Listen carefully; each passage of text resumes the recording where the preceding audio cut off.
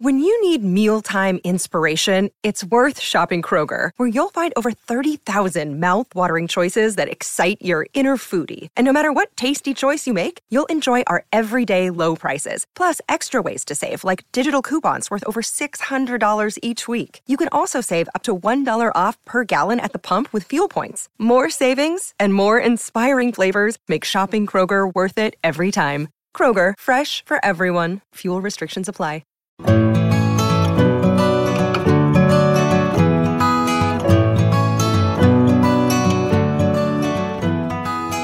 Welcome to the Flying Solo podcast, a show for those going it alone in business. If you're working solo or have dreams of starting up, you'll find support, inspiration and advice at Australia's largest and liveliest small business community. Find us at flyingsolo.com.au or join us on Facebook. Here's your host, Robert Gerish.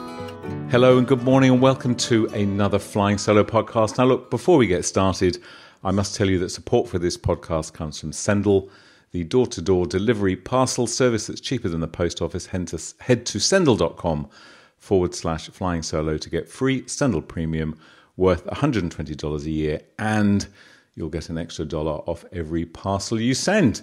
Now, a quick reminder also, if you're listening via iTunes, we'd love you to post a brief review of the show. And of course, we welcome any comments and discussion on Facebook or via the page this show has on Flying Solo. Now, look, I'm standing here and just mildly shaking with excitement that my guest today is rock and roll photographer Tony Mott. Now, in a career that spanned over 30 years, Tony has worked with the biggest names in music, including the Rolling Stones, David Bowie, Michael Jackson, Johnny Cash, Blondie, Elton John, Nirvana, and closer to home, INXS, Cold Chisel, Midnight Oil, and many, many more. His work has appeared numerous times on the cover of Rolling Stone, Juice, Drum Media, Ram and Duke, and very recently the State Library here in Sydney staged a massive show of his work entitled What a Life. I saw it and have been hassling Tony onto the show ever since. Tony's book, The Alphabet A to Z of Rock and Roll Photography, is an absolute cracker for music fans and a wonderful testimony to his enormous skill, weighing in at a mere 3 kilograms in weight. It's a thumpingly large book. Tony, thank you so much for joining us. It's great to have you here. Pleasure. Now, look, as I mentioned to you in our little sort of preamble, I'm actually not going to dive into your fascinating career as a rock and roll photographer. That is, I'm not going to go into all those wonderful stories, a number of which I read about at your terrific exhibition and I heard about on the heard on the podcast that you ran recently on the ABC, and I'll try and find a link to that so people can hear that. Instead, what I want to do is dive into aspects of your career and just see whether, for people that might be considering following in your footsteps and like the sound of being a rock and roll photographer traveling the world, how feasible that is in this day and age, but also just to look at some of the other lessons that I'm sure you've picked up in your 30-odd years that we might be able to even adapt across to other businesses. So is that okay with you? Yeah, no, that's completely fine. So the first thing I'm going to start with is your name, right? So Tony Mott. Now, that's not your real name, is it? No, it's not. No. Actually, a very long story short, I've had several names in my life, some of them real and some not so real. I didn't realise you were on the run, but anyway. No, absolutely. Well, that's one way of interpreting it. Ultimately, it's my rock and roll photography name. And, right, okay. I took the Mott from, my favourite band was Mott the Hoople, still is. And I took it from that. So basically the first photo I ever sold was on the street newspaper in Sydney, and the layout girl was there, and they were laying the photo out of Chrissy Amplet at Divinals. Yeah. She said, I'll give you a photo credit. And my name is Tony Moulds. Right. She sort of laughed. Sort of went. She said, you can't do that. She goes, yeah, not the greatest photography name. And it never really dawned on me. But, I sort of agreed. And literally on the spot, she said, well, it's your first ever photo credit. You can pick what you like. So she literally put me on my spot. I had no idea what to put. I think I came up with Tony Lindstrom to start with. My first wife was Swedish. It still is, to the best of my knowledge. And I thought that was quite a nice name. And she didn't seem impressed by that. She goes, what's your favourite band? And I said, that's easy. It's Mott the Hoople. She goes, there you go. Oh, So it could have been Tony Hoople, and it became Tony Mott. And so let me just ask you there then. So that clearly, albeit a decision that was kind of made on the spot, has proven to be a very good decision, I guess, that you've got a recognisable, easy to remember name. Would you agree? I mean, is that an important thing? Absolutely. I've got no regrets from it. Tony Hoople, I think that could have worked, but Tony Mott. And I sort of had a nickname anyway. I worked at sea. I worked on a cruise ship for 2 or 3 years, cruising the world. And I was a chef, French chef by trade. And I always had music on in the kitchen, and I consequently played a lot of Mott the Hoople. So my nickname was, a lot of people called me Motty or Mott anyway. Right. So it wasn't really that far from. I wasn't too big a leap. No, okay. Yeah, from a natural sort of nickname anyway. Yeah. It's also in those days it proved very useful in so much as you knew when someone was ringing about photography and someone was ringing about an outstanding bill. Yeah, okay. Because they used the two different names. The bad news was post 9/11, getting on a plane under a false name is not so easy. And so I'd constantly be ringing. The big day out particularly, I used to have to emphasise, book all my flights under Anthony Moulds. Okay. That's the name on my passport. All right, so it does come with a few problems, some considerations. Ones. Yeah, okay. Strangely, a little conundrum of that is all my credit cards have my real name, Anthony Moulds. Right. But I always check in under Tony Mott. And to this day, not a single receptionist has ever gone, how come the credit card's different to your the name you booked in? But no one's ever bothered, which I always find in a day of where security and people being paranoid about things, it's very strange that no one's ever picked up on that. Well, it's funny because I remember a good few years ago now, I remember writing a blog post about a real estate agent. On real estate agent boards, they have the sort of name and a mobile number of your real estate agent. And there were 3 names on there, and one of them was one of those completely unpronounceable names with lots of Z's and S's and K's and things in it. And I just posted a little blog post saying, I think if that were me and I knew that a lot of the source of my calls came from people driving past or walking past a sign, I think I'd have I'd go for Tony Mott. But anyway, I copped all sorts of flack for that. But look, it's clearly worked for you, so that's good. Now, in there, you said that, okay, here was somebody that came up to you and said, Tony, we'd like to buy that picture. So I sense, I more than sense, I know because I heard it through your last interview and I saw it in your show, that your start into this profession of being a rock and roll photographer was somewhat accidental, I believe. It doesn't sound like you necessarily had a great... It was 99% accidental. It was always, as I said before, I was a French chef, and I had an art student friend back in England. And I'd been to India a couple of times, and I'd seen black and white portraits, and I just absolutely fell in love with black and white portraits. And he taught me basic black and white processing to do the 8x10s of basically characters in India. And that formed my interest in photography. So I always loved photography anyway. I never considered myself a photographer, just someone who loved photography. And then when I settled in Sydney in the early 80s, my other passion was music. I've always loved rock and roll music. When I was a student back in England, I used to go and see bands 4 or 5 nights a week. And Sydney's live music scene in the early 80s was better than anywhere in the world. And I say that with certain knowledge because I'd spent time in LA, New York and London. Right. Sydney beat it, not even in the same league.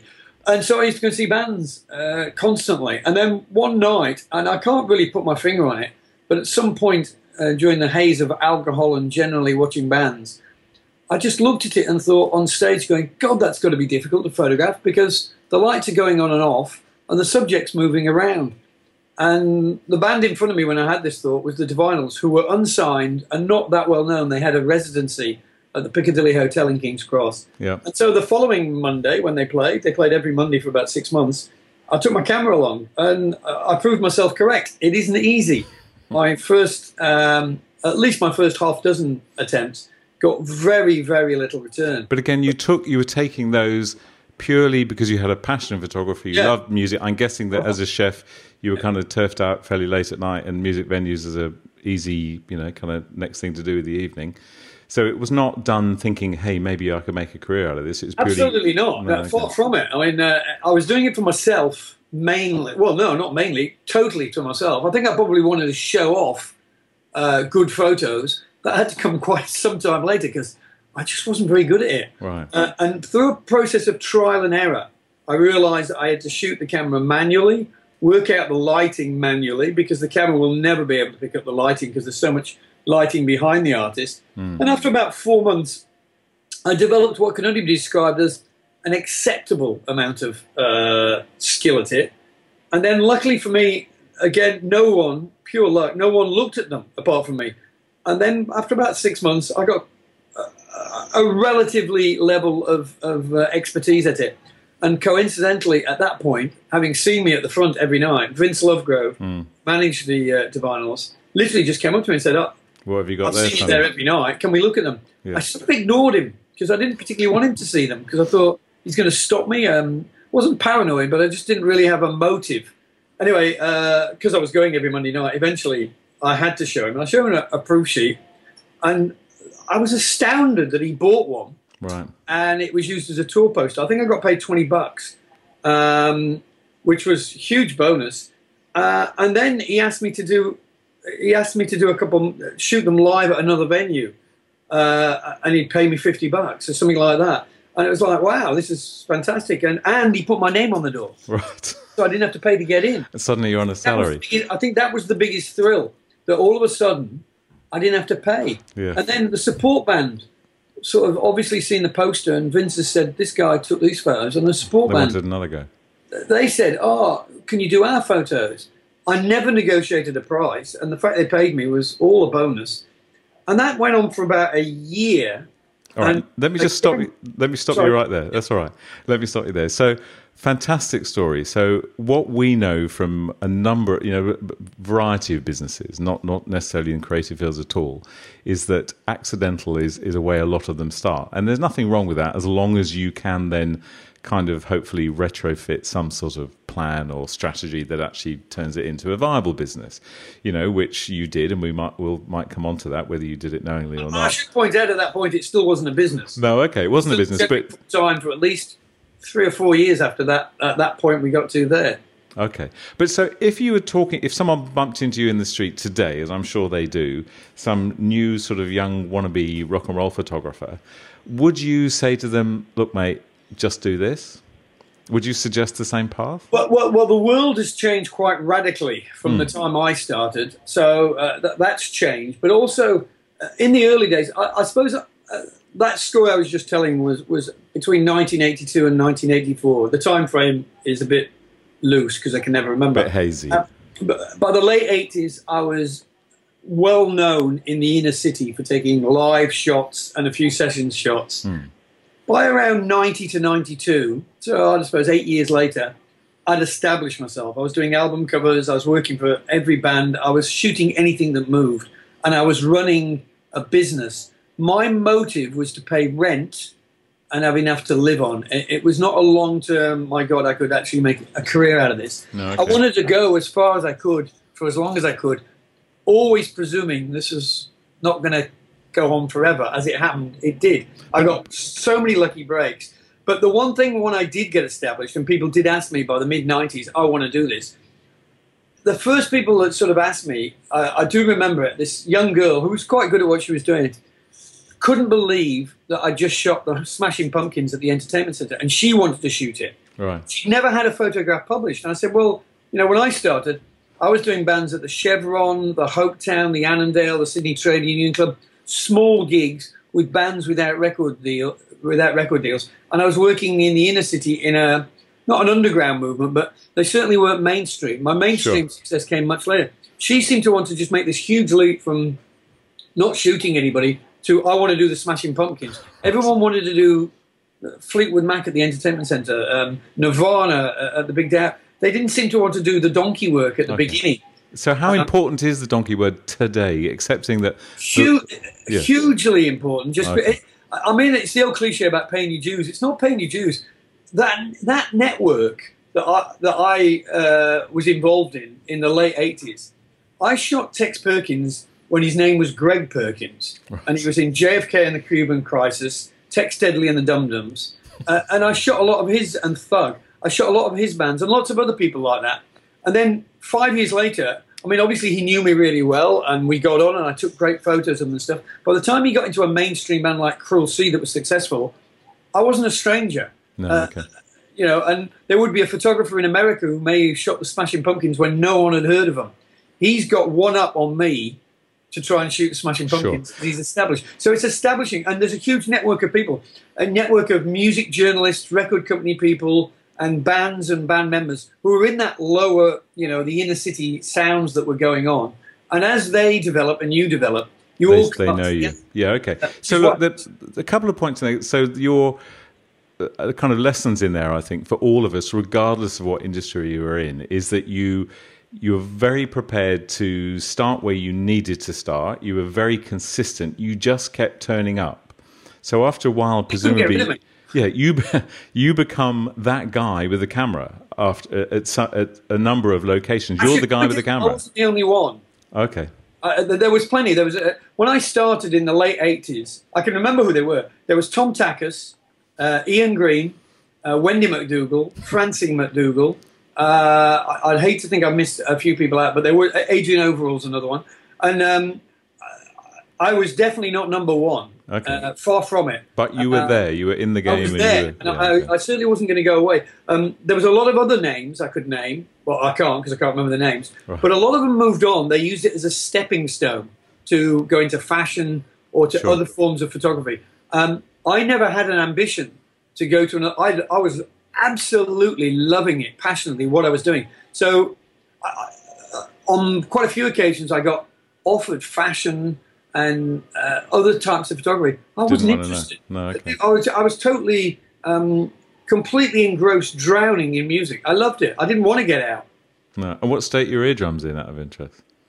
I wore earplugs very early on. Oh, good man. Very early on. Right.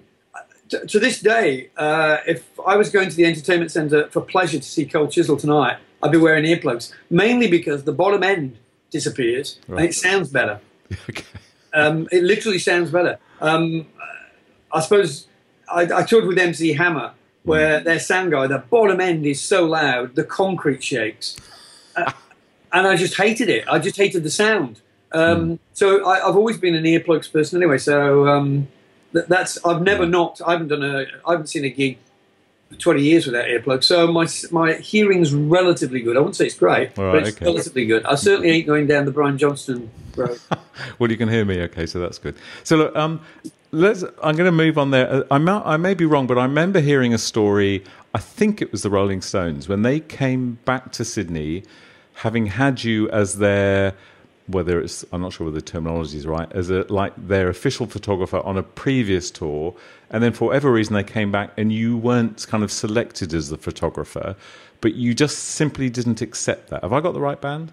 Yeah, more or less. Yeah. So just tell us, if you could, what did you do about that, and how did you get the gig? About it. The first time was not actually the Rolling Stones. Mick Jagger toured here solo in the mid-'80s, and I toured with him, got on with him, and his manager's Tony King, because the Rolling Stones don't have manager. Okay. Each individual band member has a manager. So I was hired by Tony King, who was Mick Jagger's manager. The second Stones, pardon me, I then toured with them in Europe, via Tony King again. So that's twice I've worked with Mick Jagger and Rolling Stones. And they were coming on their first tour in Australia for about 30 years. I think it's 95. And not that I had a presumption, but I thought I was pretty well set up. Yeah, you thought it was in the bag. That I'd be the tour photographer. I didn't get the call. It didn't look like I was getting the tour. And obviously I'm upset, the whole bit.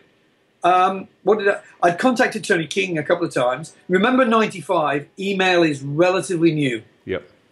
So it was mainly faxes, I think.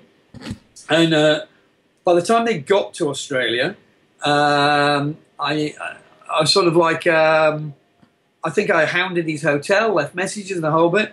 And then he rang me back or faxed me back and just said, come to the press conference and shoot the press conference. And the press conference was down at some hotel in the Rocks. And I went down there thinking, I'm going to get to shoot the press conference, but they're obviously not hiring me. And I went there and Tony King was there and he said, yeah, come to the hotel on Tuesday. You start on Tuesday afternoon. And I was like, I've got the gig. I'm the tour. He goes, you always were. I went, "Ah, you hadn't heard?" He went, "Oh, that's all right. You were always, I never even considered anybody else." And of course, Tony King's a very, very busy man. So I scored the 95 tour. So that's now Mick Jagger and 2 Stones tours I've done. The next time they came, they didn't hire me. And Ronnie Wood's son was the tour photographer. Oh, okay. So I was never going to beat that. No. But very kindly, Tony King rang up and said, "Look, you don't want to shoot a stadium show because you've done it. You know, you've done 20 You've with done us." the intimate shows. And he said, "Come to the Enmore, and you can shoot the Enmore," which was fantastic. So I got an accessible areas and a photo pass to shoot the Enmore. So they sort of looked after me, and they've always given me either tickets ever since. I've always got tickets, and I've been to a couple of parties since. But I've not been hired since. But the world's changed. Of course. Photographers very rarely tour with bands anymore. The digital age has changed everything. Yeah, okay. So yeah, your original question about what did I do about it? Well, you were Every possible source I could. Yeah. I rang up John O'Donnell at EMI, but getting to the Rolling Stones is not easy. I mean, I'm sure I've got a better in with them than most people at the record company. So I'd more or less exhausted every avenue. Well, look, I think there's some key learnings in there, and again, you know, what I like to do is just trying to think of other people listening that as I say, possibly will never want to be or will be a rock and roll photographer, but we can learn so much from what you did there. You were persistent. You didn't let it go. You sound like a dog with a bone. Totally I was. Talking but to there's the guy. also that line of not harassing someone enough that you become a complete pain in the arse. I think on that particular occasion, had that been in the days of mobile phones and emails, I would have been probably over the line as a pain in the arse. Yeah. So what would you do now then? You know, you're the last few years, you're still been active since email and mobile phone. So what's your strategy now? Or do you just not need to because they know you? Yeah, well, to a certain extent, as time has gone on, you're sort of relatively well known. I've got books out. I've got a website which shows what I can do. Yeah. So that, but what about someone new? What about someone today? Yeah, it's the same thing because there's someone new. You got to remember, it's not the artist that's hiring you. It's always either someone from a record company or more than likely the management. Rihanna's management hired me a couple of tours back, which was a bit out of the blue, and someone had recommended me. And I think Sarah McLachlan's management. I did some stuff with Sarah McLachlan, and I think I got hired, which I often get hired. It's not my ability as a photographer. Not that I'm saying I'm not a good photographer, but I'm not the best by a long stretch of the imagination. But I do get on with them. And I know about that line about harassment. Like, you can't just go in there and just keep taking photos every 10 seconds. This is not live. This is about sessions and stuff. Sure. So Rihanna hired, and the manager did say, you haven't done a lot of that type of artist. But ultimately, it's all the same from that point of view. As in, photography of Marilyn Manson is the same as photography of Sarah McLachlan. There's someone on stage, and you're capturing the magic of their show. The fact that the magic looks different is not the point. You're just capturing atmosphere, trying to make them look great. It sounds a bit wanky, but capturing the soul and the essence of the artist. Irrelevant. Obviously, Marilyn Manson's a doddle because it's so dramatic. It's easy. Sarah McLachlan, Lucinda Williams, Sheryl Crow, Paul Kelly. Got to work a bit harder because they're not huge performers. As in, there's no drama. So you're capturing. I'll go back to that soul essence. Yeah. So you're looking for something to it. Paul Kelly was my nemesis for a long time. Right. I never felt I'd ever got what I call a great photo, and I actually published that in a book. And Paul read it, and then insisted I did the next photo session. Basically, another good strategy.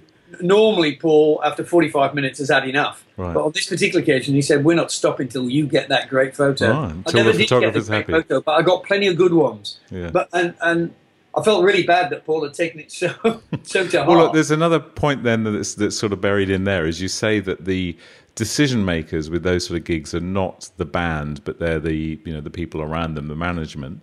But then it's usually a combination. Yes, but then once you're there and you're doing your shots and you're spending time, then obviously it is your personality, because it must be so easy for some rock and roll celebrity to go, just get rid of that guy, he's bugging me. So you've clearly got the person, and that's very important. And that has to be remembered. I mean, when you go backstage and meet Elton John, and you're doing photos, you do not need to. You got to remember also, just before showtime, for a lot of artists, is a very, very sensitive. They're either building up or whatever. I mean, everyone's different, so you have to always judge it. But you wouldn't go near. You wouldn't take a photograph of Henry Rollins 45 minutes before showtime, just purely because he's psyching himself up. Yeah, okay. And some dickhead coming up to him and saying, "Can I get a quick photo?"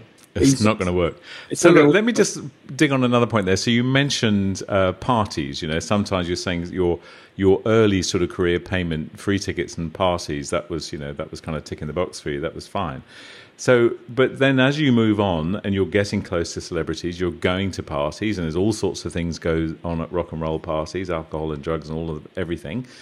How important was it for you to maintain your clear kind of Tony Mott personality? Because it must have been tempting just to kind of go with the flow, wasn't it? How did you cope with that? Well, it certainly didn't cope with it. I just enjoyed it. From a photography point of view, the parties are sort of semi-off limits. Yeah, okay. I think it'd be fair to say I've never, ever taken a photo that the artist wasn't aware I was taking a photo. So an example would be I went to the U2's end of world tour party for Zoo TV. Yep. And I was their photographer. I was working for U2. And David Bowie was in the room. There was a lot of famous people in the room. But I never just took photos. I'd go over to David Bowie and say, excuse me, sorry, I know you're talking to Larry, whatever, can I have a quick photo? 90 times, if you do, I think a lot of people get upset. If you just go click, click, click, flash, flash, flash, yep. They get, that can irritate people. So I'd always ask. Strangely, if you want a little silly story from that particular day, is Michael Hutchins came up to me at that party and said, Tone, are you taking photos tonight? I said, yeah, I'm the tour photographer and they want party photos. He went, do you mind if I'm not photographed tonight? I went, yeah, I don't. Yeah, I'm fine. Yeah. He said, yeah, I just prefer not to. And I noticed he was sitting with Kylie Minogue. Right. I thought, gee, that's a funny combination. What the fuck would he be talking to Kylie? That's just a bit weird. And I also thought, that's a bit weird. Kylie Minogue, because like it was very rock. Like Michael Hutchinson was there, the band members and the Models, David Bowie, he was living in town doing Tin Machine at the time, so he was there. Obviously all of U2, B.B. King. It was very rock and roll. Yeah, it sounds like it. Was sort of stuck out. And I remember thinking at the time, that's peculiar. And I thought, how nice of Michael to come over and say that. She doesn't really know. Within about 2 months, I realised they were an item. But at that point, I didn't know. And I would have been the first photographer to have shot them together. But at the same time, I absolutely don't regret it at all, because I've never agreed with paparazzi.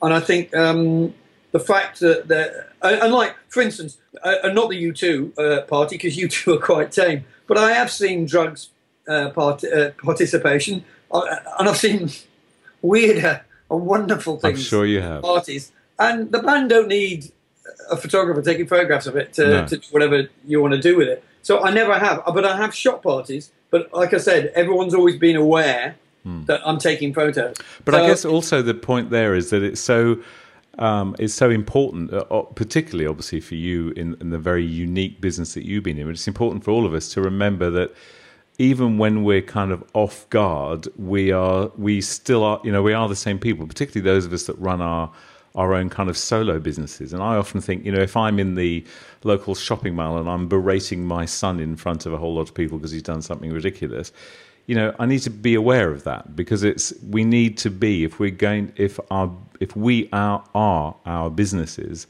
then I think it's important that wherever we go, whatever we do, we still honour who we are and are authentic to what we're trying to do. I think that's kind of what you said, but you said more interestingly. It's just I suppose integrity, and just I don't agree with paparazzi. I flatly just don't agree with it. I think if someone doesn't want to be photographed, I mean, I quite agree with Rupert Murdoch being photographed with Tony Blair because it's political and the fact they're meeting is important. Yeah. But yes. Freddie Mercury holding a pair of tits of a famous celebrity at a party, he doesn't want that photographed, and I'm more or less in his employee.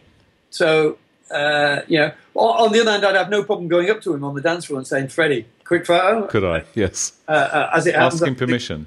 Yeah, asking permission. As it happens, I was consuming rather than photographing at that particular party. But okay, let me ask you again. Now, let's look at I want to move us on to the business today.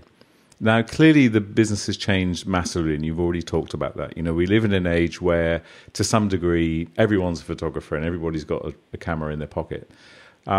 The music papers, you know, there aren't so many of them. They're not existing. Music venues aren't existing in the same way. But we have all this massive kind of plethora of blogs, places where we can publish our work. How, if you were mentoring somebody who's thinking about moving into this world of photography, what's the outlook from your point of view? What do you think? Well, I think as a mentor now, I was an expert 10 years ago, and now I wouldn't put myself in that category. I'd say, well, I'd still be encouraging, and I'd explain my love of photography and how now I love all forms of photography, as in travel photography, which I do a bit of, and the passion is number one. Like, you've got to enjoy it. If you don't enjoy it, don't bother. But the outlets I used to have have nearly all gone. And I would say, and I try never to be negative, but it would be very difficult to see how someone could do what I did now, because the media's, everything that I use to make to make a living out of rock and roll it's changed. My example of that is when I toured with the Big Day Out for 24 years. And in the year 2000, which was my biggest boom year of the Big Day Out, I sold very close to 2,000 photos from that Big Day Out to over 190 magazines, music magazines around the world. Wow. Red Hot Chili Peppers were very kind to me and gave me an exclusive photo session. I sold that one 42 times. $100 here, $100 there, I had 194 music magazines on my books. Again, this is in the days of email. So when I shot a shot of Dave Grohl and Anthony Kiedis together, I did a portrait of them backstage in Melbourne. I had a little studio set up. I sent that out to 193 magazines to see who would buy. I ended up getting a front cover of Kerrang in London. And as I said, it sold about 40-odd times. Now we move the clock forward. I can't remember the exact year, but around 2011, 2012, Red Hot Chili Peppers headlined the Big Day Out again. I was the only photographer within 3 months before the Big Day Out or afterwards to get a session with Red Hot Chili Peppers. I did a quick session with them somewhere. I can't remember where. Right. I couldn't give it away. Wow. Literally, and of those 193 magazines, over 160 of them literally didn't exist. So all my outlets have disappeared. What happened to me in life at that particular time was I had twins 5 years ago. And so I took 2 years off work. I really didn't do much at all for 2 years. I just looked after the twins for 2 years. But then when I came back and thought I better start the business back up again, and I should have pointed out I've had loads of breaks over those 30 years where I've gone off wandering for 3-5 months, never had a problem picking the business back up. Right. This particular occasion, it had just gone. And I hadn't been replaced. It wasn't like there's some young kid taking all my work. The business had just gone. Nadia Bassol, I can't pronounce the same name, but Nadia from Universal Records, she hired me to do something sometime last year and kept apologizing that she hadn't hired me for so long. She used to have a budget for photography where she'd do 200, 250 photo sessions a year. She does 5 now. My goodness. So Universal Records don't do the photo sessions they used to do. There's no drum media. There's no On the Street. So Street Press have gone. Juice has gone. America hasn't got a single hard copy music magazine left. Not a single one. Unless you count Rolling Stone, which is hardly what you call musical. I mean, over 50% of their covers are either social, political actors, entertainment. They're certainly not musicians. So America literally doesn't have hard copy music magazines left anymore. Wow. Europe's survived a few, so that's gone. Record companies, I used to make a lot of money off what I used to call bread and butter money, where backstage they do meet and greets, and I'd take all the photos and they'd buy 200 black and white prints. Now they just get a girl with an iPhone to go click, click, click. And I'm not knocking it because the iPhone does exactly. They were happy snaps in the first place. So that's disappeared. Record companies, more than once, they've offered me CDs rather than payment because record companies have died. When I started, there was 12 majors and 8 minimum healthy independent labels. There's now basically the big 4 labels, and that will go down to 2 in the next 5 years. Blimey. So Well, it's just a very, very... And the live scene is completely different. The live scene is, I wouldn't call it non-existent, but it's what, 5% of what it was 20 years ago? So the whole scene has changed. So from a photography point of view and running a business, the bands are still out there, and they will want photos, but the lowering of photography has gone down, as in the skill level is a lot less, therefore you get paid a lot less because there's more people doing it. So the whole thing's changed. So for me to advise someone brand new, I'm not quite sure I'm even qualified. And my other problem is I literally just don't, I'm ignorant of the social media and the blogs and all that. I mean, I just did the APRA Awards, and I could probably get 200 photos all over the place, blogs and stuff. Being paid for it, not so much. That's not going to happen. But look, so accepting then, I'll take your point there that the world has changed dramatically, and that you're not in the space of where a lot of photography is going these days, and you're okay with that quite clearly. But what you have done is you say a couple of years ago that you pushed that photo around and very few people bought it, but it's not like you've stood still. I've just been to this astonishing exhibition. I'm presuming that you've done a little bit of work to get that to happen. You published a book that's got to be the best sort of collection of rock and roll photography that I've ever seen. So how, what do you see? Well, what's the future for Tony Mott? What are you going to do now? That's me moving on. Ultimately, as much as, because again, as I hate to be negative, ultimately everything I've just said is real. Yeah. But at the same time, what I've done is okay. So now what am I going to do? Yeah. So I just invent my own work. The good thing about being self-employed is freelance or whatever it is you're in charge. So you just do things. You just. I constantly find ways of doing photography. I've been working for a Chinese company out of Singapore, and they sent me to Burma, and I did a travel spread in a couple of Chinese magazines. I'm doing stills on TV and movies at the moment.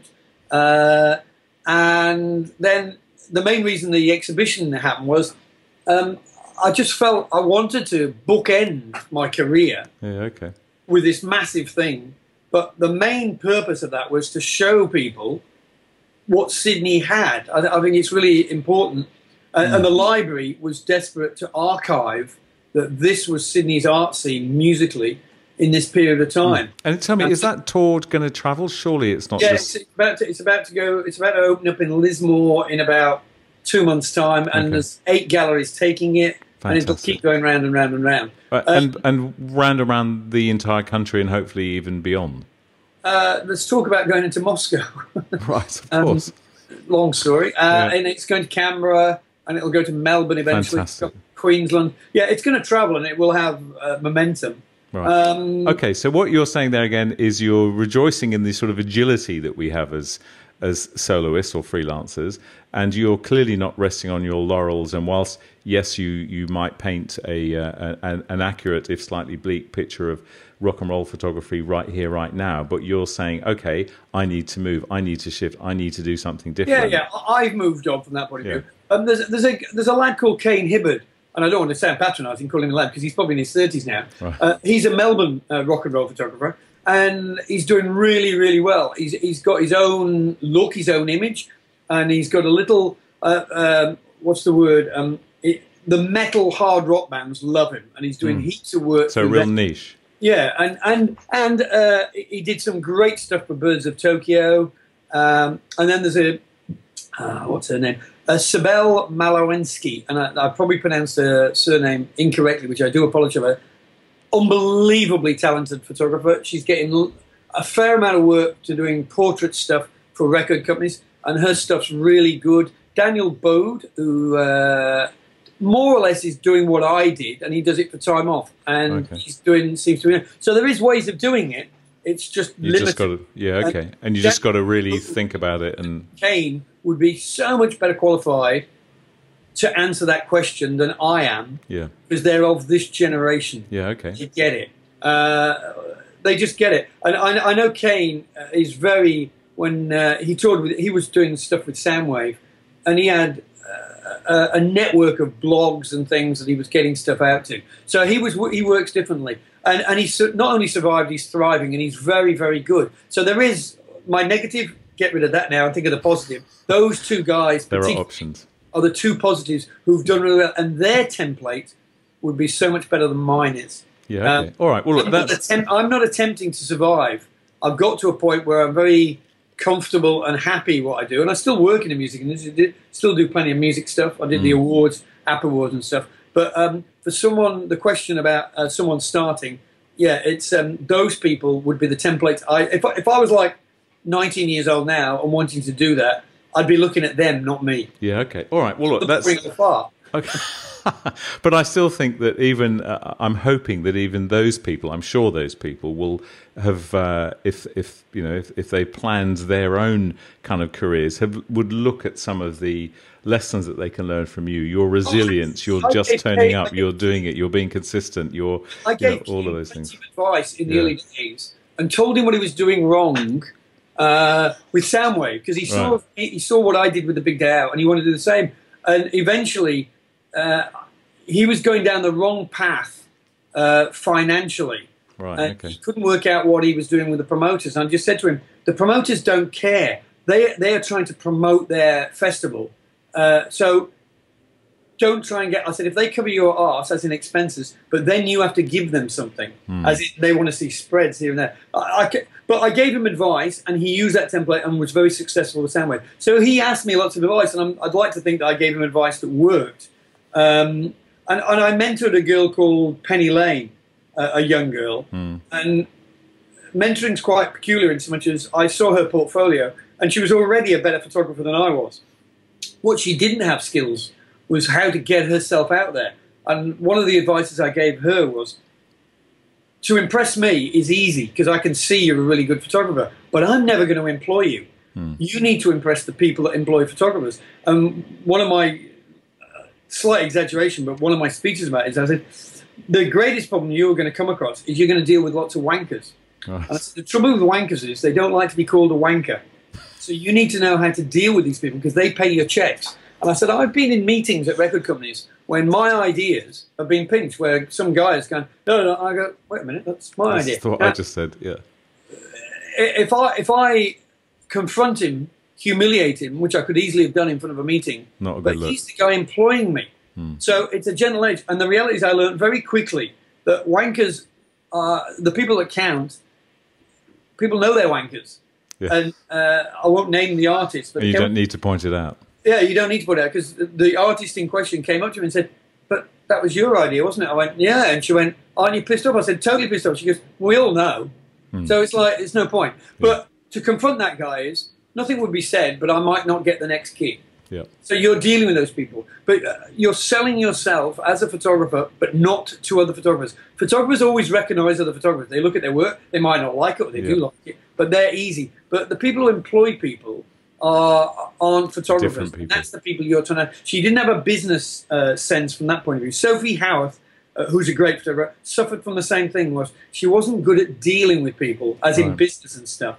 So there is heaps of other aspects of photography, not just taking the actual photograph. Sure. And it's not just photography. This applies across so many industries.